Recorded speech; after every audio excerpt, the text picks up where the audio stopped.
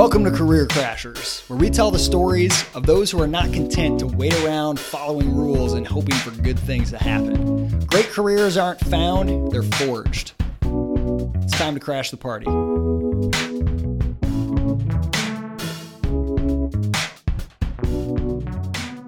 All right, so James Kawas, I saw you tweet somehow. I don't even know, I remember now how it came about, but basically you tweeted that you had done this sort of crazy cold pitch to Airbnb at some point and ended up getting invited in early in your career. And so I just hit you up and said, you got to come on Career Crashers. Since then, since you said, sure, I'll do it, I went and Googled you, and like, you've got all kinds of crazy stuff. Young entrepreneurs, CEO of the selling company currently. We'll get into all that stuff. But let's just start right off with this Airbnb story, and then we can kind of fill in whatever else. Yeah, I mean, I'm originally from Beirut, Lebanon. So that's like 20 hours flight away from San Francisco. One day, I believe I was 17. I already had my startup. It was an app for people to buy and sell used stuff. I mean, that's what I've been doing for all my career, just helping people sell their used stuff. Now I'm running this selling company. But I really just wanted to meet Brian Chesky. I just wanted to meet him. I just wanted him to be an advisor at my company. I was just obsessed with Airbnb and like wanted to build an Airbnb and so on, like an Airbnb marketplace, like which was what I was building. And I was like, how can I get their attention? There's no way you can get his attention easily. And so no plans. I've been an Airbnb user. I decided to just literally come up with a feature. And so I started a blog. I didn't have a blog. It was called Mocked Up. So like ideas that I mock up. Again, no ideas on it. This is the first idea, just some context, And I came up with this idea called Airbnb Moments, which is very much like Airbnb experiences. Just like the idea is that you can document and go with your host, on activities and show that, and it could show on the side of your profile picture. And I just mocked it up, designs, and I even made a logo for it, and I made like a pitch for it, just like as a PM would do inside the company. Really, is what I learned later on, and literally I blasted it out to a bunch of LinkedIn, emails I found on LinkedIn for Airbnb so you employees. Just found a whole bunch of Airbnb employee emails and just blasted. Yes, yeah, like 40. And then I created a Twitter, right? And I did a lot of branding for it. Like I did branding art and creatives for this project. It was legit, it looked like a real project. And then I created a Twitter for it and posted the link and a picture, and I tagged every employee on Airbnb in that picture on Twitter. All right. So literally next day, the VP of design at Airbnb reaches out and says, we need to talk to you. And at the end of the blog post, I said, I hope somebody at Airbnb finds this and steals it, super simple, basic, nothing, asking for nothing really. He said, can you come and pitch it? I was like, yeah, no problem. I'm in the Bay Area. I'll just pass by. I was in Beirut, Lebanon. I'm in the Beirut area. Yeah, I'm in the Beirut. Exactly. And I was like, I'll pass by. How's next week? And I dropped that. I just left high school. I just ditched high school for a week. Went to San Francisco and met with probably 50 people in like a huge room at Airbnb. Brian Chesky was there. Even when I went, I prepared like booklets about this feature with Q&As and questions and answers, why this, how we should implement it, pros and cons. And I wore a t-shirt that had the logo of Airbnb Moments, which is the Airbnb logo reversed and cut so it looks like an M, right? M. So I was just so happy to do the hustle. I had no clue. And then at one point, they asked me, what do you want? Like, do you want to come and work for us? Do you want us to hire you? I said, no, I mean, I have a startup. I just wanted to meet Brian Chesky. And then started laughing. They started laughing maniacally. Like, they wanted to give me a job. They literally told me, like, if you want it, we can give it to you. We'd love to have you. And then I talked to Brian, and it was so interesting. They told me at one point that my project was what everybody at the company was talking about the next day because everybody received it. And I was like, it was so funny. What an incredible, I mean, I just love that story. It highlights so many things that, just things that we talk about a lot with people on this podcast and a lot of career seekers. But I love especially the fact that like you sent it to so many people and now they're talking about it. And that's sort of an an unknown thing that people don't realize. I think like apply. Absolutely. Maybe if you're thinking outside the box, you will also email the hiring manager directly. If you email a bunch of people, they're going to talk and they'll be like, hey, did you see what this thing that this one guy sent us? Right. That's like such a hidden gem. Absolutely. And here's the crazy part is the person who would reply to you is likely to be the most important. A lot of the lower level employees don't care, but the biggest level, like VPs, they want people on their teams. They're really invested in having great people. So that was crazy. That happened. And what I decided to do is like, this is so cool. I met so many cool people. Till this day, we're friends, very close. And what I did is I went and did the same thing on the same blog with Facebook, all right? Like 6 months after, all right? With something called Facebook Events. There was no app for Facebook Events, and I made a design for Facebook Events, which is now an app, by the way. And Airbnb Moments is now Airbnb Experiences, which is great. But not that it's for me. I mean, when I was there, they told us we were working on something very similar, which was Experiences that wasn't live yet. And so I did the same thing for Facebook, did the same strategy, but this time I knew it was going to work. And the next day I got a call from the director of engineering at Facebook. Again, 17-year-old. I don't want to even a job at Facebook. And I interviewed and I talked to all the design team and they told me they want to join product or design. I told them, frankly, I didn't know you were going to give me an interview. I just wanted to come and see you guys. And I remember that day, Jack Ma was meeting with Zuckerberg on the campus. It was cool. I just wanted to see that. I was just wanted to be part of that. But the interesting thing is I ended up meeting the guy who ended up facilitating my acqui-hire for my startup later on. It was crazy, but it works. It's magic. That's absolutely incredible.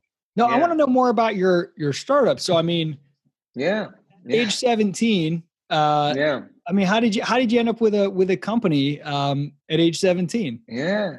So I started it at 15. It was an app for people to buy and sell used goods. I mean, that was a time when I was like, Craigslist sucks, what the hell is this? And there was no apps to buy and sell. Today there's a bunch. And so we started one and we grew it in the US to 500,000 users. People could buy and sell locally or ship. And we spent 5 years doing that. And then it got acqui-hired by Mercari, which is like a much bigger marketplace. Spent 2 years there, led growth and product. We IPO'd. And then I was like, you know what? There's so much more to do. Most people don't sell their stuff. Most stuff just sits around. And we should fix that. So we started the selling company, which really builds products and experiments with technologies to sell people's used stuff in the craziest ways possible. So this is my career, really. Like, did you always know that you wanted to start your own company, or did your app when you were 15, did it start as just kind of a fun side project? And was there a moment when you're like, oh, like this can be my career? Yeah, no, I wanted to build a company. It was very clear that I wanted to do that. I first, before that, I used to freelance, build apps and websites 3 years before that. And I even had like a TEDx talk when I was like a baby, and it was called "This Is Why I Choose Google over University." I did it to tell my parents, by the way, that I'm not going to go to college 5 years later, and I didn't go. I got the Thiel Fellowship, dropped out, and then so it was very funny. But yeah, I wanted to do it. It was clear that I had to do something. I love to do that. It's yeah. So that's pretty awesome. It's pretty rare to know with that much clarity at that age. But even if you do, I think it's really rare to have the courage to do it, especially with parental pressure and stuff like that. So when you dropped out or decided not to go to college, tell me about that process. And then the Thiel Fellowship. So you were one of the fellows that was given a $100,000 grant to build a company instead of college. Yeah. Tell me about both of those, the sort of choice not to do college or to drop out. I don't know if you enrolled and then dropped out. No, I didn't go to college. No, okay, so you didn't go at all. Yeah. No, I wasn't going to go. And the Thiel Fellowship actually came like a week before my last year in high school ended. So it was like, great, now I'm going to do it with 100K. And so at that point, my parents, again, I've done them that TED Talk thing. They kind of started understanding it. They saw that I was making money. I raised like 500K by the time I was in high school. They were like, this kid is up to something. Okay. All right. He's got a plan. He's doing something, he's not like playing video games or anything. And it wasn't a hard transition at that point, but I had to build it up. I had to make a lot of proofs for myself even, but I knew I was not going to go to college. I did apply just to tell them that I can get into college, but I won't. But the 100K came in like done. Like, okay, if I would get 100K, I would drop out of college too. So you go do it by any means. So when your company got acquired by Mercari and you said you spent 2 years there, is that a difficult transition to go from being the entrepreneur, founder, to being an employee in a much larger company? Yeah. And so it was interesting. It was an acqui-hire, which was again, not the spectacular acquisition, but something that was good enough. And that, all our team got jobs and we got a good deal, sweet deal to do it. And, it was very different actually. The interesting thing is though, I joined it at, a year and a half before IPO, crazy time, super growth. It was a place where we can do anything we wanted, and also coming in as entrepreneurs into a company. And that's super important. You come with it. People expect that you are going to be a bit crazy. This guy, entrepreneur, I was 19 when I went into that acqui-hire, and they paid us a lot of money. It was crazy. So we kind of had a pass to do crazy stuff. First thing I come in, I start a team called Black Ops. Whatever, I just make it the coolest team. I make hoodies for it. I don't care. And we start pushing product and we just build crazy stuff. And like, we didn't care about processes. I mean, not that was very responsible, but we just started doing it. And you know what? When you start doing crazy things, the more people start doing crazy things. And I think that really changed a lot of things in the company. And, we did everything we wanted to do with hundreds of millions of dollars of funding. It was great. It was crazy opportunity for us without me being the founder or the CEO or having to worry too much about keeping that together all the time. So it was actually fun too.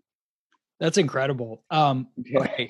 Give us the pitch on the selling company. So you clearly have this like people being able to sell physical used items. This is like in your blood. You're passionate about it. Absolutely. You had to start another company doing this. What is different about this company than your previous attempts? What's unique about it than what's out there in the market? Yeah. So for entire 8 years, I was part of this idea that, people should be able to sell their stuff. Let's build great tools and apps to allow people to sell their stuff. And 8 years into it, I think the tools are as easy as it could be. Most apps, like a few pictures, and then you talk to buyers and you ship your stuff or you meet locally. What we ended up realizing, though, is that most people are the absolute worst person to sell their own stuff. And so we realized that most people can do it, but they won't do it. It was this interesting thing. We spent so much effort trying to convince people, only to realize, some people would do it, most people won't. And then what we're now experimenting with is, how can we have people's stuff sold for them? How can we connect them to people who can sell their stuff for them? How can we build tech that sells their stuff for them? How can we make them skip the marketplace and negotiations and pricing and so on? So we launched several products, one of which was a personal assistant that sells your stuff. Now we have a platform called Flip, which is a marketplace that connects professional resellers, independent resellers, to people who have stuff. And then it allows them to sell people stuff for them and on consignment. And so we have a bunch of other crazy ideas that we're working on. We really have this approach where we're like, this is what we've done forever. And this is what we really want to keep doing. It's ridiculously broken. Everyone knows how to buy stuff. No one knows how to sell that stuff, or like very little. So there's a huge gap. No one's fixing it. There are great marketplaces out there, but still there's this gap. And so we're like, we got to crack this. Me and my co-founder again of 8 years. It's such an interesting market because when you just think at like a global level, the amount of physical items that exist everywhere, and then the number of those that are not wanted wherever they exist, but would be wanted somewhere else if those people knew about it and knew how to find each other. Exactly. And like when you zoom out on the problem, I remember it's scary. Yeah, my wife and I, we used to watch this show sometimes. You've probably seen it. It's called American Pickers, and it's like these they go and find. And the thing that always gets me is, they'll go to someone's old barn that's full of old stuff, and they'll rifle through it to find one or two items that they know they can sell to their particular customers and pull it out. And I'm always thinking, here you are, probably all the people watching the show are looking at this barn full of stuff, and they probably see 10 other items that they would buy if they could. And I almost imagine, like, if you could just be like, here's a picture of my barn, everybody just start bidding on things, and you post it online, and people could just be like, hey, I'd pay this much in shipping this much. Here you go. Like, because you don't always know what you have. And even if you go with an expert, they're usually looking for a really specific thing, but there's all this other inventory. Like how close to perfectly efficient resource allocation could we get? You know what I mean? Absolutely. That's such a absolutely. It's the way. Yeah, the way I see it is we know the market that we know. The entire market of everything: clothing, electronics, like the entire thing that is the market of goods. There is a shadow market that could be as big as half of that entire market. That is the used market that simply is not nearly used to its capacity. There's an entire shadow business, an entire second and third life. Some items can go up to 10th life, basically be exchanging hands. I mean, we know it very well with cars. It's so clear with cars, but there's everything else. And that is a huge, huge potential. It's very interesting because, number one, it's very efficient, and also it's a no bullshit answer to environmental problems. I don't like straws that just get wet quick and stuff like that. I mean, don't get me wrong. I mean, it maybe works, but I believe we should do more with less, not less with less. And I feel like this is such a humble way to fix a problem without being pretentious about how environmental it is and so on. It literally turns stuff into money and gives it to another person, and then so on and so forth. And recycling is also a total bullshit market. I mean, recycling doesn't work. I mean, it works for some things. Most recycling does not actually work. So recycling as a technology is even not very evolved. So we need to find a lot of solutions. And this is a great place to do it. So the mission is very promising. When you start creating jobs for people who resell is another impact, and giving money to people who need it instead of stuff. Great. Like it's a feel good business. What is the, where are you guys at as a company? Like how far are you into the company? Do you have some good traction so far? Yeah. I mean, we do. I mean, we're a bit secretive about it. Not in a way that is very obsessive. I've done in my previous startup a lot of press, and I've done a lot of buzz, and I realized it's too much bullshit. If you're not communicating with your customers, it's not worth it. You know, and then I couldn't care less what someone on TechCrunch cares or another startup or whatever. And you just kind of want to just do your stuff with your customers, and so we've done hundreds of thousands in sales of stuff using all these techniques that we've been doing. And we actually just closed our seed round a week ago. Again, we didn't do the TechCrunch, we didn't do all these things. We don't want to do them really. At least I would rather be featured on declutteringmom.com versus going on the New York Times or whatever. So we've been kind of not very public about it, except with our target market. That's such that's a challenging thing to understand, especially if you're in the kind of startup world bubble, that a press release doesn't mean success. Raising a funding round isn't like, it's not really, to me, that's not a news story worthy accomplishment. It's like I convinced somebody to buy, I just sold part of my company and I have to prove that it's worth it to everybody. Just get that relentless focus on customers is just so important to and press can be great. If it's the press that reaches your customers. I mean, many times they say, do press to get investors. I mean, the investor is going to invest in you because you've been on TechCrunch. Like, that's ridiculous. What?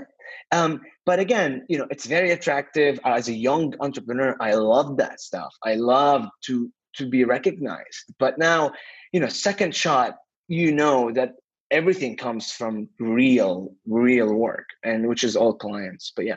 It's funny. There's a lesson in there, not to make too much of a stretch, but to bring it back to the kind of job hunt process, that who your customer is, that's what matters, right? So you got to be delighting the customers. Getting the approval of others is not really relevant to succeeding at customers. And similarly, like if you want to win a job, you got to create something that wows the company you're trying to get hired by, not something that makes your mom proud or your friends on Facebook say, wow, you're so impressive. Like, who's your target audience? And they're the one to focus on. Absolutely.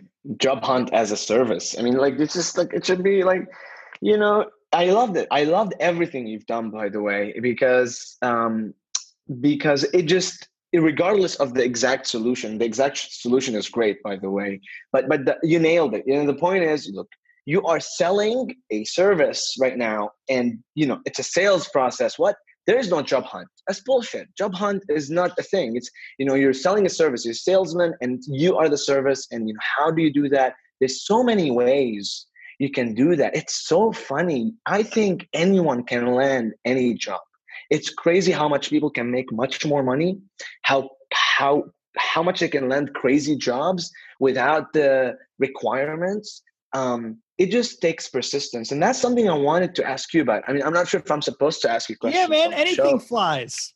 Yeah, I once started, before, while I was at Mercari, I launched a website called Solver. And the goal of it, I could send you screenshots. The goal of it was to, instead of companies posting jobs offers, they post like a challenge, and people apply to the challenge. And it's like so because I wanted to hire inside of Mercari, and I was getting all these CVs, and people come, they pretend, they answer you bullshit answers. You can't tell. And the problem I found was, when I started recruiting people, again, it was a hobby, not company or anything, is a lot of people just don't want to put the effort. It's not a lot of effort, by the way. It's fun for a hustler, but a lot of people, I feel like a lot of skilled people are just not hustlers. And it becomes this question is, are you actually trying to create hustlers, or are you trying to find hustlers and tell them about the secret? So I'm curious how that has been going for you. Yeah, it's funny. Part of I think the root of the problem, because I've been in this general space for almost 8 years now with my previous company, Praxis, is a college alternative boot camp program. Part of the root of the problem, I think, is kind of the too many years of schooling. Kind of takes the hustler out of you, right? And you just sort of learn to like, just tell me what I need to do to get the grade. And so kind of trying to, I think it's inside a lot more humans than we expect, but they've just been so trained out of it that they kind of have to like relearn it. But so here's my answer to that. And you can probably relate to this because you have a consumer app as well. And you kind of have this notion that, hey, look, even people who don't think that they're good at selling items or don't think that they have anything to sell, helping them realize you've got stuff that could equal money for you and go to a good home. And it's almost like a mindset shift wrapped in a product. And that's how I see Crash. The real value is the mindset shift, is starting to understand, hey, I have a ton of value in the market, and I could win some really cool jobs if I just framed it different. If I showcased my skill in a slightly different way. And like that mindset, once that happens, people are off to the races. And so we kind of try to wrap it in a product that appeals to a broad number of people. Not everybody it appeals to. Like, I want to make a video pitch. But if somebody's like, yeah, that kind of appeals to me, they don't need to be a total hustler, but they need to kind of be like a hustler in hiding, so to speak. Right, that, exactly. Like, they need that little light bulb moment. And that's the big challenge, right? Like if you pick if you have a product that's like, hey, we have to make our customers different people than they are. Exactly. You're not going to win. But if you pick a product that's like, hey, we're going to sell something that's exactly what the market's already demanding, you're also not going to win because there's going to be tons of competition. And trying to find that balance of like, can we give a product that appeals to a current desire and meets a customer where they're at, but sneakily in the process of them using it, without even noticing it, they level up and they kind of shift their mindset. Absolutely. Yeah. So we're kind of trying to hit that. That makes sense. Yeah. It's funny though, your idea of like project-based hiring. So that's really right now we're all focused on the job seeker side. Hey, this is the way you should sell yourself, present yourself, do projects, do pitches. Yeah. But really the next phase is Yeah. companies, instead of just doing a posting and then getting hundreds of resumes, do a request for a pitch. Hey, I want you to send me this. I want to see, I'm hiring for a salesperson. Send me a list of 10 leads that you think are good and pitch me. And you're not going to get hundreds of applicants, but you might get a dozen really good ones, and trying to solve it, not with quantity, but with quality. Anyway. Absolutely. Yeah. See, you turned this into an interview of me and it got me all hyped up. No, I replied to your tweet because I was like, yeah, I mean, finally someone is actually like just stating it as it is, doing something about it. And I was like, because that shit works. It works. It's so funny. People go to college, they pay hundreds of thousands of dollars. They spend months job hunting. They land bad jobs. It's such a life-changing thing that takes a hustle. Are you kidding me? For me, I hustle for free without expecting something. I just do it. And maybe because I have this extra little thing, but other people might not necessarily like it, but they can do it and they can change their lives, jump jobs, do whatever you want. Yeah. And that's really the key, is like, once you realize it's harder at first, but once you start doing it, it feels so good. It's actually not harder. Like, it's a challenge, but it's meaningful, where the typical job application process feels very disempowering. So, hey man, this is absolutely awesome. Your story is wild and amazing.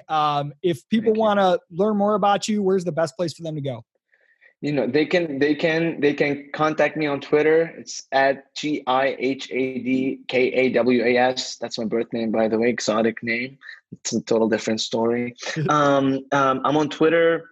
Really, I'm on LinkedIn. LinkedIn works great. I've helped many people through LinkedIn. Very young people trying to get jobs, even hustle. Actually, I'm always happy to help. I always love it to help people, particularly with hustling. I just always wanted to do that. I launched that Solver thing to do it, but then again, I feel like where I gave up was where I felt, do hustler. Is it? Are there some people who just actually don't want to put in the effort? And I did kind of give up. I did. It was bad. It was the bad thing to do, which she didn't. And you clearly found something in between. You nailed it. You now have a certain product market fit. And I think it's a great place to start. They can reach out to me, and I can forward them to your website. And look, one of the longer term positives of having a tougher labor market, it's harder to get jobs, is that you no longer have the option of just mailing it in and blasting out resumes. And it kind of forces you to think more clearly about how to sell yourself. And I think that actually has a long-term benefit. So absolutely. Hey man, thanks so much for joining us, man. I appreciate you. Take care. Have a good.